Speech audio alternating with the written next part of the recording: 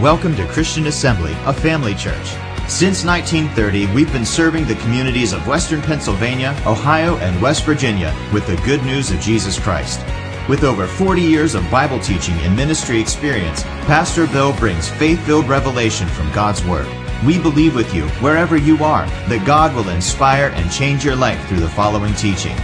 For more information about Christian Assembly, follow us on social media or visit our website at cafamily.net.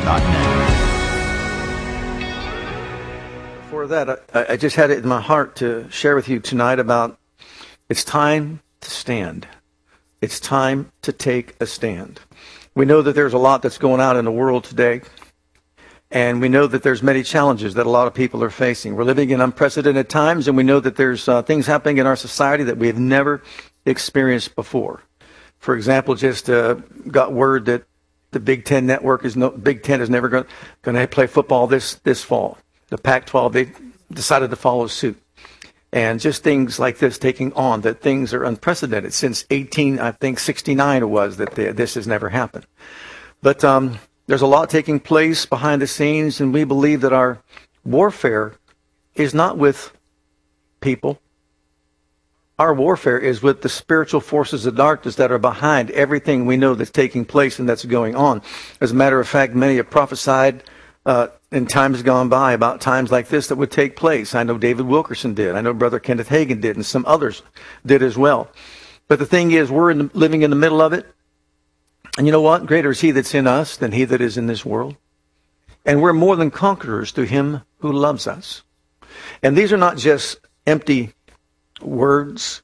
They're not just scriptures that we quote. These are realities that we believe.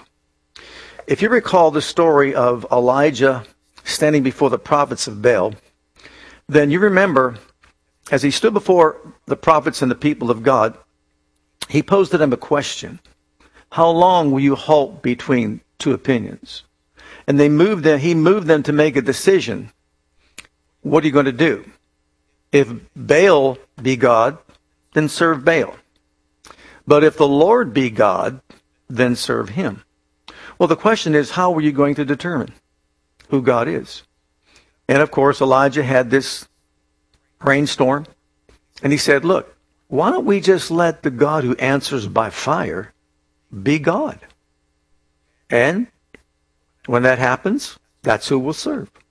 And of course, he challenged them to pray to Baal and see if they could possibly somehow wake him up to get him to send fire down to burn up and consume the sacrifice that they had presented to him. And if you know the story, he kind of played sport with them and made fun of them. And when Baal wasn't answering by fire, he said, maybe he's sleeping, or maybe he's taking a walk, or maybe he's doing this, or maybe he's doing that. And as hard as they tried, they could not get him to muster up any kind of fire. Then Elijah the prophet made a decision that he would build his altar before the Lord, get his sacrifice before the Lord, and pour water all over it, even fill up the trench underneath it and around it with water so that there wouldn't be any foul play as far as they were concerned. And he called upon the name of the Lord. And when he called upon the name of the Lord, Jehovah God answered by fire. And the fire of God fell, not only burned up the sacrifice, but licked up all the water that was there. Of course, Baal's prophets were defeated and destroyed. The people then made a decision to get on fire for God. Once again, revival broke out and took place. And as a result, of course, things changed among the people. Well, notice it was a supernatural work of God that it took in order for things to get turned around among the people. Well, I believe we're living in the same time right now. I believe what is necessary and what is needed is the fire of God to fall even today. Well, how does that happen? Well, we could want revival. We could want the fire of God to fall. But it doesn't just happen because we want it to happen. It happens because people like Elijah make a decision to appeal to heaven and look to God to pour out his Spirit, manifest his glory, and let the fire fall. In other words, there has to be a yearning desire. If you go back into church history, you'll find out in church history, every revival that took place in response to someone who desired it. Someone who got in his or her face before God and lifted up their hearts to heaven and took a hold of God's word and just said, this is what you promised. This is what you said. This is our desire, and this is what we want. This is what we're looking for. We don't want things. We want you. Thank God for healing, but we want the healer. Thank God for salvation. We want the Savior. We want the Holy Ghost and fire. We want the power of God to be on display like never before in this generation. And you know what? We've been talking about the end times in the last couple meetings, but let's know this. I really believe before Jesus comes again, he's coming for a church without spot and without blemish, a glorious church. That means a church filled with glory. There needs to be, and there will be, a mighty move of the Spirit of God among the people whose hearts are hungry for it. And so if we want him to respond with fire, it's up to us to take our stand, to take our place and do our part, to be the church at large, a warring church, a believing church, a faith-filled church, a spirit-filled church, a church that knows authority, understands its rights and privileges, and refuses to back down to any force of darkness trying to destroy the work of God. In the book of Ephesians, chapter 6, looking at verse 10 and 11, let's see what it says. Finally, my brethren, be strong in the economy. Be strong politically. Be strong with military force and power. Be strong intellectually. No, be strong in the Lord and in the power, the dunamis, the miracle-working power of his might. And put on the whole armor of God that you may be able. The word able means sufficient in resources, power, and strength. To do what? Able to do what, Lord? Stand against the wiles of the devil. Notice, to stand. Able to stand. How are we able to stand? We're able to stand by putting on the whole armor of God, clothing ourselves with God's armor. If you recall the story of Saul and David, when David went to go before Goliath and Saul said, here's my armor, you wear it. And what did David say? I've not tried that. Nope. No, I've not proven that. I'm not going to do that. You see, that wouldn't work for me. It may work for you, but it doesn't work for me. But you know what? God has extended to us the privilege of clothing ourselves with his armor so that we can stand against the wiles of the devil. So in other words, the only greater force that there is to stand against all the evil forces of darkness is the power of God, the weaponry of God, all that God has provided for us. So we're going to talk a little bit about the stand. And number one, how are we to stand? Well, number one, scripturally. Look in Ephesians chapter 6, verses 13 and 14. We stand with God and we stand against the enemy. Wherefore take unto you the whole armor of God, that ye may be able to stand in the evil day, and having done all, notice all, to stand, stand therefore, having your loins girt about with truth, and having on the breastplate of righteousness. But notice your loins girt about with truth means this is the belt that holds all the other armor in place scripturally. When Jesus stood before the devil in the mount of, where he was tempted, mount of temptation, what are we told? What did he use? He took the word. He used the word as a sharp two-edged sword. He defeated the devil right there in that state that he was in after 40 days and 40 nights of fasting. He stood against the enemy. He stood with the word of God. So our stand is a scriptural stand. What does that mean? In order for us to be able to stand against the wiles of the devil, we need to be equipped with the word of God. We need to know the truth that liberates, delivers, and sets free.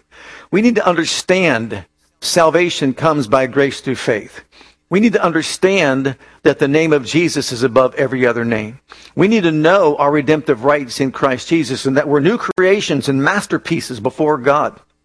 We need to know who we are in him and what he has made us to be so that he can conform us to his image, so that we can take a strong stand for God and a stand against the enemy.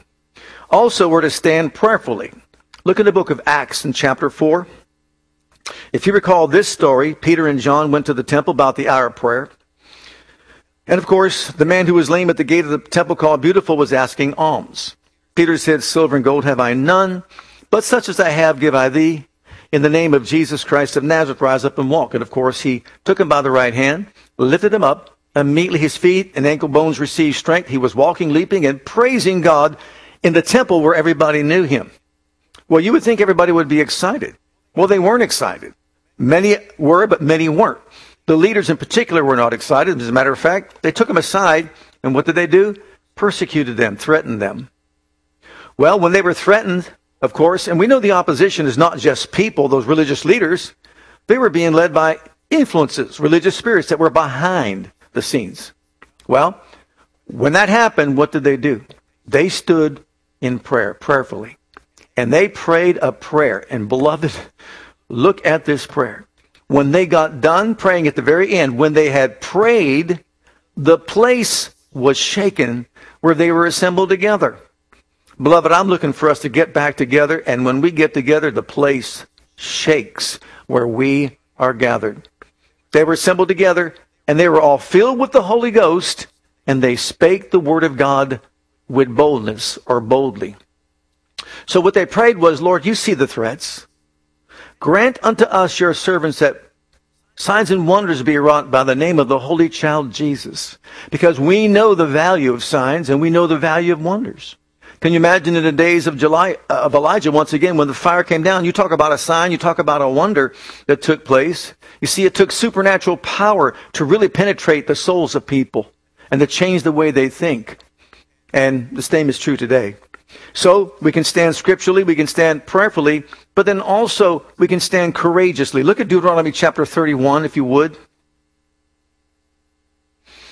"Be strong and of a good courage.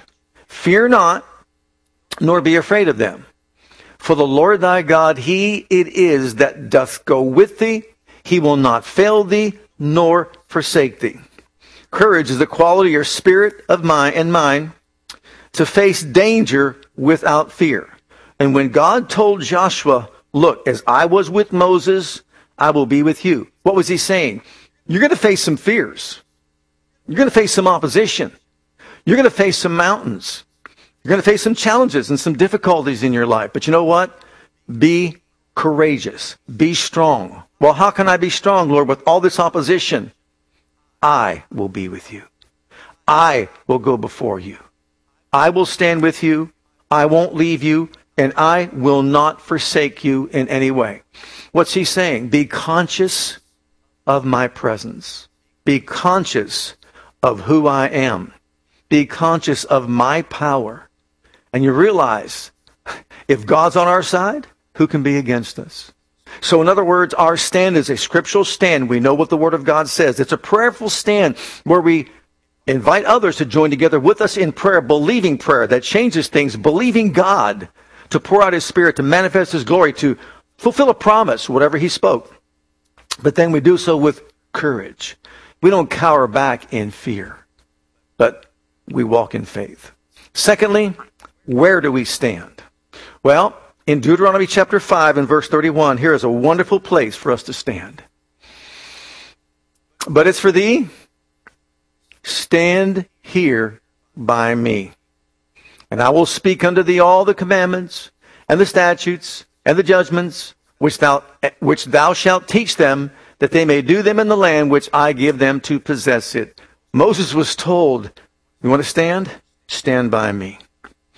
What a stand that we can take. You know, many people stand for many different things in this world in which we live. And I mean, they really take a stand. I was thinking about this when I was talking in the book of Revelation about the end times and what's going to take place when the vials are open. And we can see in Revelation that 1/3 of all the animal life in the sea will die when one is open.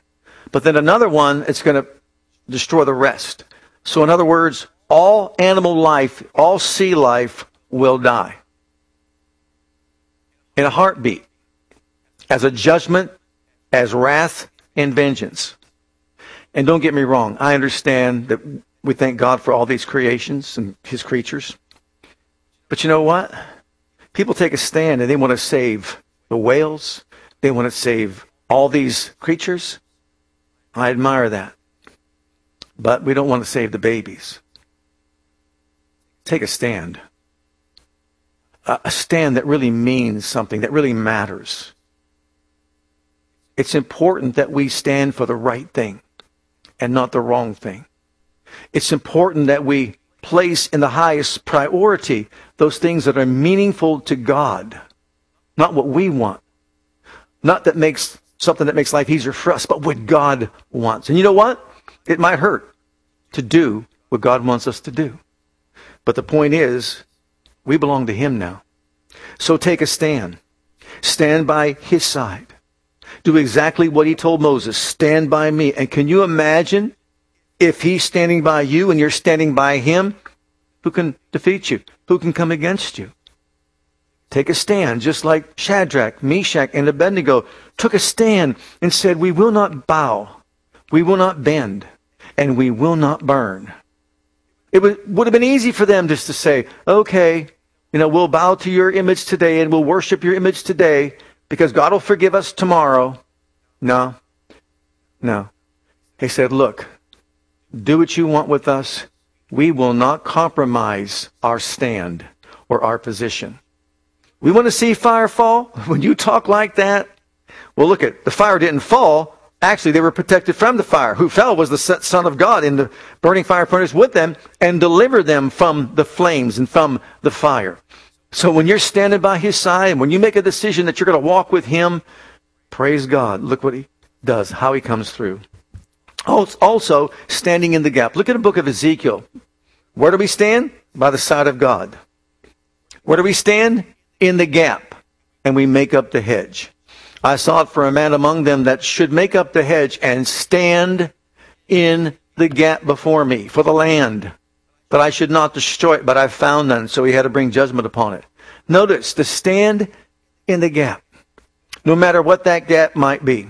Separation of church and state, stand in the gap. Put one hand on God, one hand on the government, and say, I'm here right now, Father, do something about this mentality. When it comes to, let's say, forgetting the promises of God, or someone who's not walking with God and not fulfilling the will of God, one hand on God, one hand on the other, I'm standing in the gap. When it comes to a lost person, maybe in your family or in your community, or maybe where you work, one hand on God and one hand on the person. Father, use me as your conduit. Manifest yourself through my life.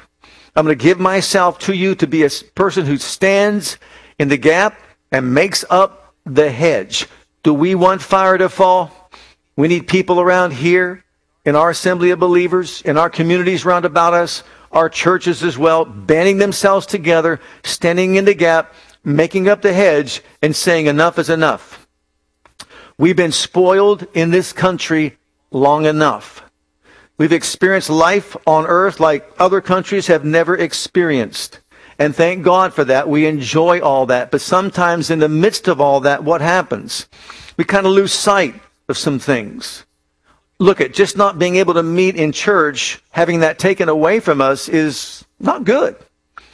Don't forsake the assembling of yourselves together. Thank God we can do it by live streaming. But it's a whole lot better when we can get together, see each other face to face, pray with each other, lay hands on each other, do the things that we've been told to do and taught to do in the Word of God. Anointing with oil in the name of the Lord. So miracles, signs, wonders can take place. I'm not limiting God. There's no distance with God. And you don't even need to lay your hand on the screen of your computer, your phone, or whatever. You know what? All you got to do is lift your hand in heaven. And I believe there can be a transmission of power and glory that will touch your heart and touch your life. But God put us together for a reason, to come together, to join forces together, to bring our gifts, our talents, and abilities together. Why? So that He can manifest Himself in even a greater and more powerful way. So, we stand by God. We stand in the gap. Why? To promote His will, to promote His work. And then thirdly, we stand publicly. In the book of Luke's Gospel, chapter 4, Jesus just got baptized. He was tempted in the wilderness. He heard the voice from heaven saying, "This is my Son whom I'm well pleased." And then He began to set Himself to do His public ministry. And here's what happens in Luke's Gospel, chapter 4. And he came to Nazareth, where he had been brought up. And as his custom was, he went into the synagogue. Where did he go? In a public place. In the synagogue. On what day? The Sabbath day, when everybody's in the synagogue. And what did he do? He stood up to read.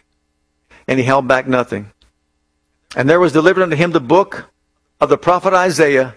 And when he had opened the book, he found the place where it was written, "The Spirit of the Lord is upon me." Bold statement. This is what Isaiah was talking about, and this is who Isaiah was talking about years ago. Why is he upon me? Because he hath anointed me to preach the gospel or good news to the poor. He has sent me to heal the brokenhearted, to preach deliverance to the captives, recovering of sight to the blind, to set at liberty them that are bruised, to preach the acceptable year of the Lord. Notice he stopped right there. But Isaiah's prophecy doesn't stop there. It goes on to say, besides the acceptable year of the Lord and the day of the vengeance of our God. Well, why didn't he include that last phrase? Because he didn't come for vengeance. It wasn't time for vengeance.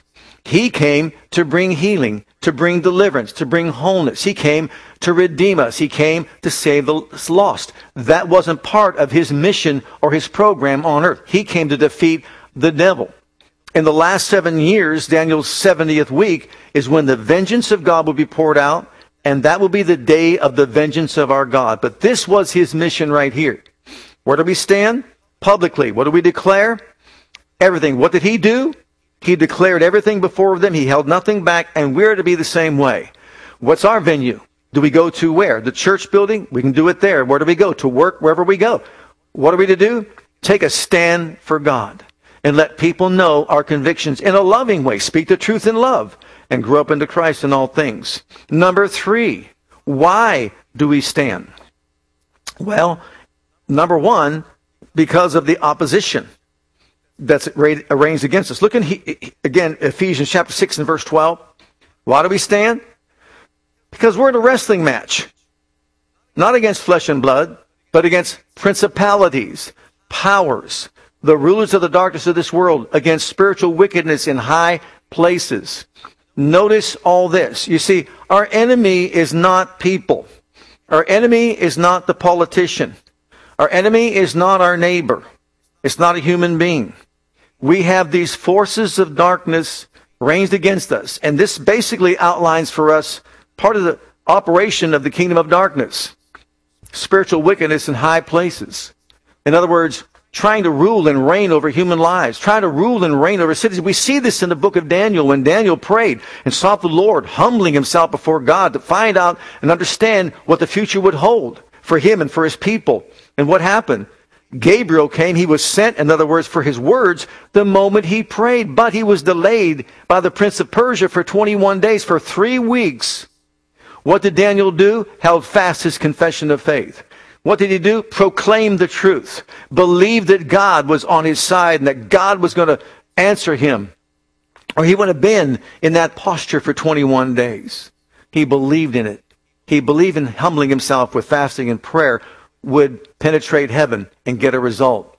21 days later, Gabriel comes and just says, whew, Mike came and relieved thee. Michael the archangel came to relieve me. Prince of Persia stopped me. I came the first day you prayed just to answer your prayer. But there was a warfare taking place up there, and I got relieved, and here I am, and here's the answer, and gave him some prophecy about the future. Well, beloved, praise God, our God's the same yesterday, today, forever, and always, and he's always endeavoring to get to us the things that we need to understand and know so that we can succeed in rising up above the challenges that we face in this life. There's opposition. And whatever that opposition may be, praise God, we have to know this. We operate from the position of a victor, not a victim. And thank God we are seated with Christ in the heavenly places. We are the overcoming ones. For all of you out there that might be listening, that you were challenged with COVID-19 like I was, we are more than conquerors through him who loves us. His Spirit is quickening our mortal bodies. By the stripes of Jesus, we were healed. We take a stand, praise God, with our God by his side.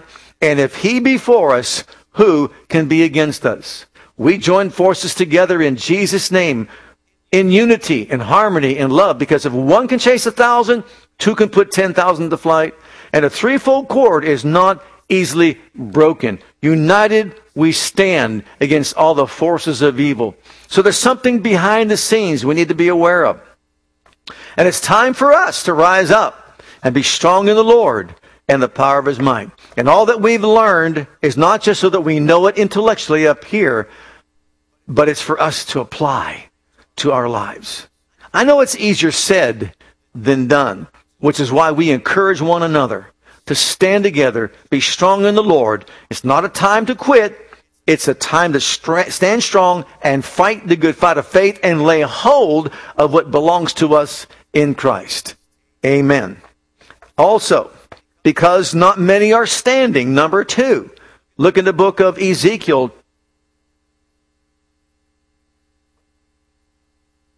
13, verse 5. You have not gone up into the gaps, neither made up the hedge for the house of Israel to stand in the battle in the day of the Lord. They didn't do it. It's easy not to do. See, God wants us to recognize somebody's got to take up a stand. Stand in the gap. Make up the hedge. They were not doing it. Why do we need to do it? Because that's the only way the job is going to get done. If we want fire to fall, then we've got to take a stand and say, I'm tired of mediocrity. I'm tired of entertainment. Enough is enough. I'm tired of the challenges that are coming against us as a church, as a people, as a nation. And rather than talk about it, and rather than complain about it, let the Lord know, I'm standing by your side. I'm standing in the gap. I am making up the hedge. I've got one hand on you and one hand on this nation, or I've got one hand on you and one hand on this unsaved person, or whatever it might be. I am taking my stand to believe, praise God, for you to honor your word and make it good. So there are not many that are doing it, and so we need to band together and do it. Why? Because we all want the same thing. We want the glory to fall. We want this entire region round about us to see the glory of God, to affect change in the hearts and lives of people, to bring them out of religious tradition and the darkness of spiritual death and the doctrines of devils. That's what we want. And the only way to have it, let the fire fall, Lord, as in the days of Elijah. Number 3, because it's the right thing to do. Look in the book of Acts, chapter 4. Why? Why do we stand? If you recall the story once again, Peter and John were brought into question because of what miracle that took place in this man's life. They were proclaiming the power of the name of Jesus, and not just teaching it, but demonstrating that power as it healed the man. Well, these religious leaders weren't happy about that. Just like in our society today, we get mocked, laughed at for what we believe.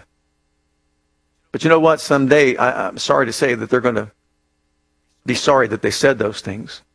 But here, notice what it says.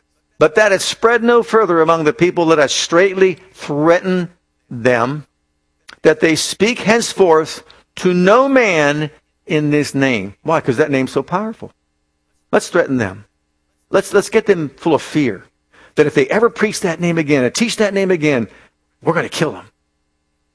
And they called them and commanded them not to speak or at all or teach in the name of Jesus. I'm sure they thought right at that point when they threatened them and said, if you preach or teach about that name ever again, we are going to have you killed. And they probably expected Peter and John to back down and cower in fear and just say, oh, whoa, well, we don't want that. But what did Peter say?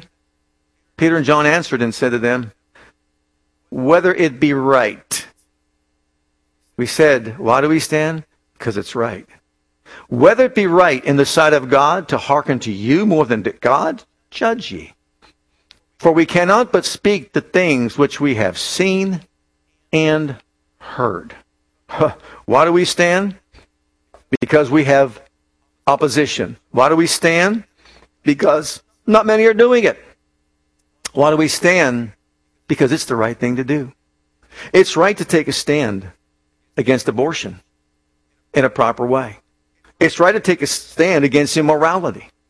It's right to take a stand against a lot of things that dishonor God. Matter of fact, we're told to abhor evil and cleave to that which is good. So, we're taking a stand. And then what to stand for? Look at number 1, righteousness. Take a stand for righteousness. Something that's really missing in our society. You know why? Because people think that the right thing to do is whatever they want to do. It's almost like anarchy. It's almost like whatever feels good, you do that. They don't want to be controlled by anyone. No rules, no guidelines, no directions, or anything of that nature. No, whatever's right for them is right. As a matter of fact, people are up in arms more than ever before against God's Word. Why? Because God's Word speaks out against a lot of the things that have been going on in our society, whether it's marriage, whether it's homosexuality, whatever it is, family life, and how they redefined it and all that. But God's Word speaks out against some of those things, and as a result, of course, people get up in arms. Well, you know, we're not the ones who establish what is right and what is wrong. As a matter of fact, if God would have written in His Word, these things are righteous, then we would promote those things from the pulpit. But they're not righteous. And so it's up to us as believers to stand for what is right. And righteousness, look at Matthew 5, verse 20, goes even beyond the law. For I say unto you that except your righteousness shall exceed the righteousness of the scribes and Pharisees, notice this, you shall in no case enter the kingdom of heaven.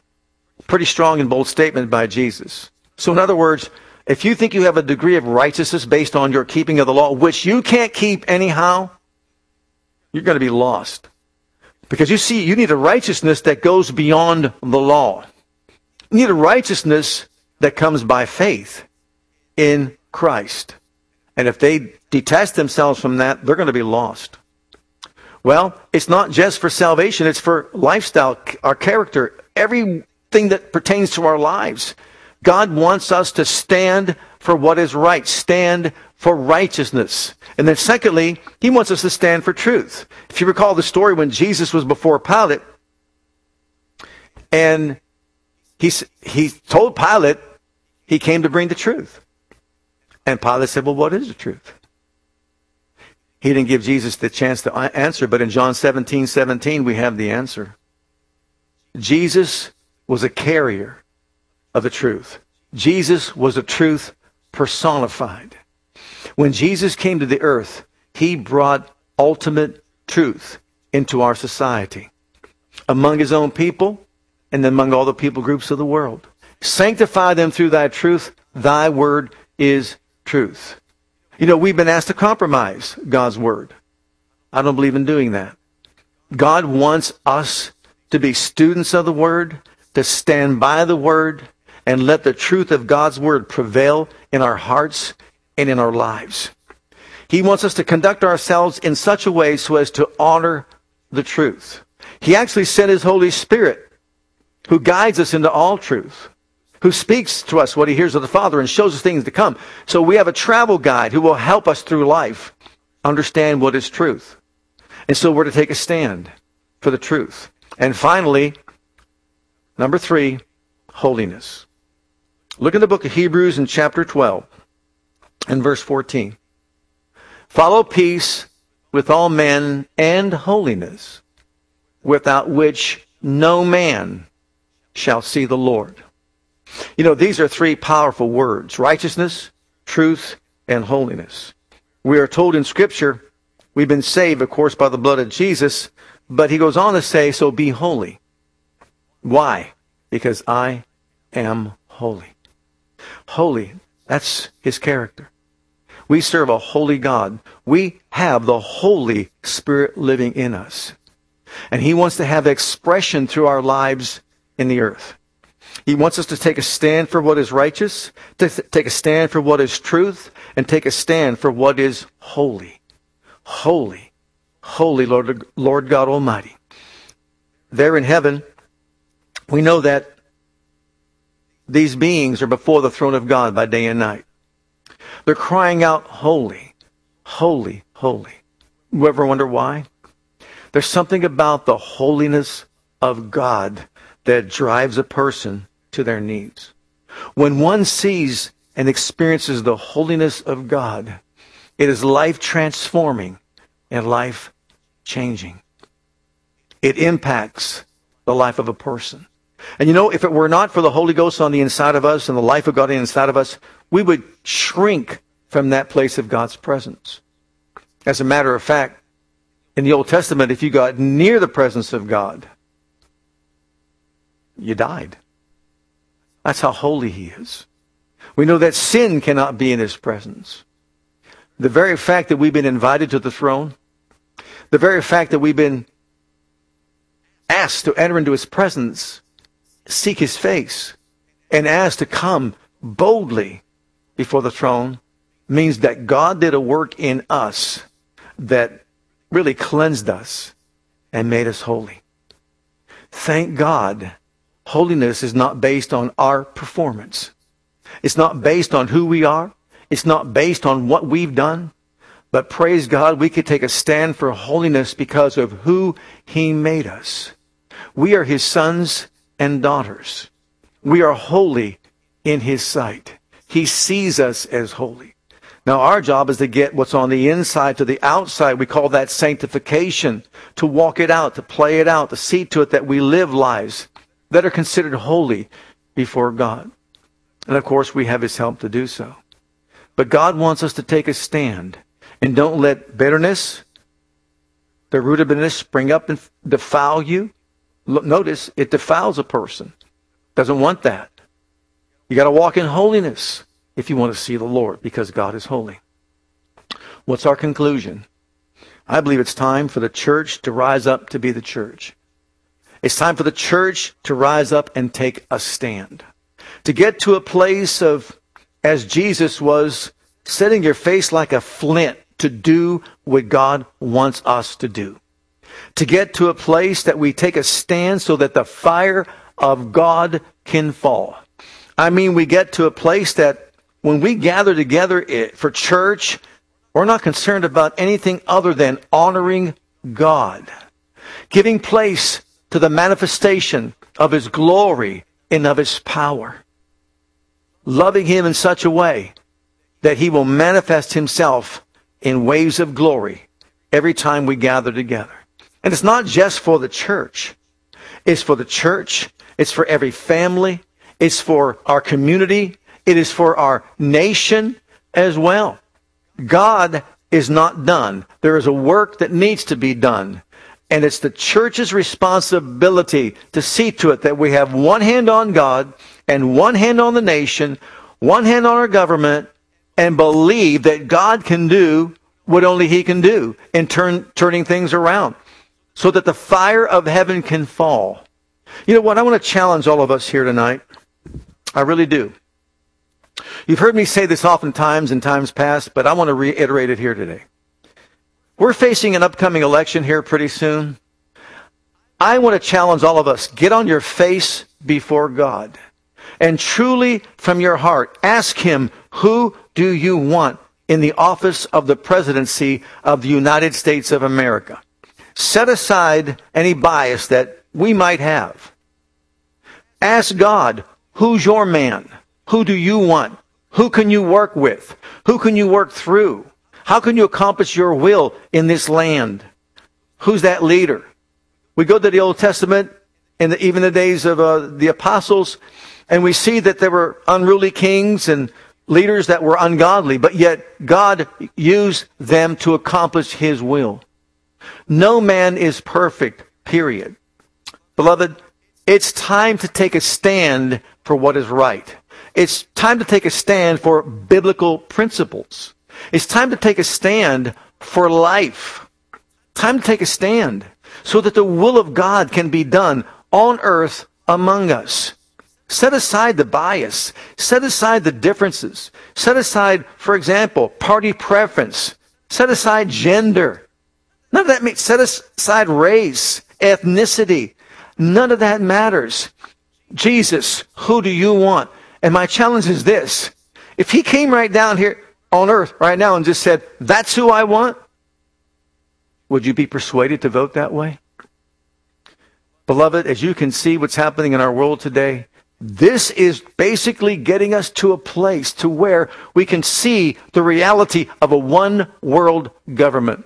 We can see the reality of a 666 mark of the beast. We can see that without the chip, you can't buy, you can't sell, you can't go into a store, you can't do this, you can't do that. We're going to see also on Sunday, if you take that mark of the beast because you want to eat, you want to drink, and you want to have something in life, gas for your car, whatever, you can't do that without the mark of the beast. Guess what? One of the vows that's going to be opened up, that person who took the mark of the beast, you either suffer one way or suffer another way. You take it, you suffer the wrath of God. And that vow that's opened up means head to toe, festering sores, excruciating pain that cannot be healed in any way. Imagine that. You say, my goodness, would God do that? That's His wrath being poured out, and that's the punishment for not accepting Him in the first place. 7 years of wrath will be upon the earth. It's not a fear tactic. It's reality. It's time to face reality. We're heading in that direction. The end of this age is at hand.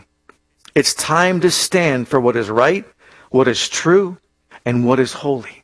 And that's what God is looking for from His people. Forget about all the entertainment. Let's be entertained by the King of Kings and the Lord of Lords. Take your stand. Let us take our stand. Let's pray. Oh, Father, you said in your word, if my people that are called by my name would humble themselves and pray and seek my face, I would hear from heaven, I would forgive their sin, I would heal their land. We know that humility is the key. We know that repentance is the key. Not necessarily what we have done against you, but even the nation against you. And maybe what we have done by not doing what you have asked us to do in the first place, which is stand in the gap and make up the hedge. And so for that, Father, as a church, we repent. And we believe you hear from heaven. We believe you forgive our sin. The sin of this nation. All that's been allowed to dishonor you, to dishonor your word in any way, shape, form, or fashion. We, the church, commit to rising up, taking our place, doing our part, standing in the gap, making up the hedge, being mighty warriors for our King of Kings and Lord of Lords on this earth, to go beyond the natural, to pull back the curtain, to tap into the supernatural, to dispel the powers of darkness, and believe for your will to be done in earth as it is in heaven. So, Father, we're coming before your throne. We're believing together. We're thanking you together. And we all stand in agreement that COVID-19 and the forces behind it are cursed in the name of Jesus Christ. And that there is victory and deliverance for each and every individual. Help these healthcare workers to come up with whatever they need to come up with to help along the way. We believe, dear Father God, to see victory in every life. Now, Father, be glorified in all of our lives. In Jesus' name, amen.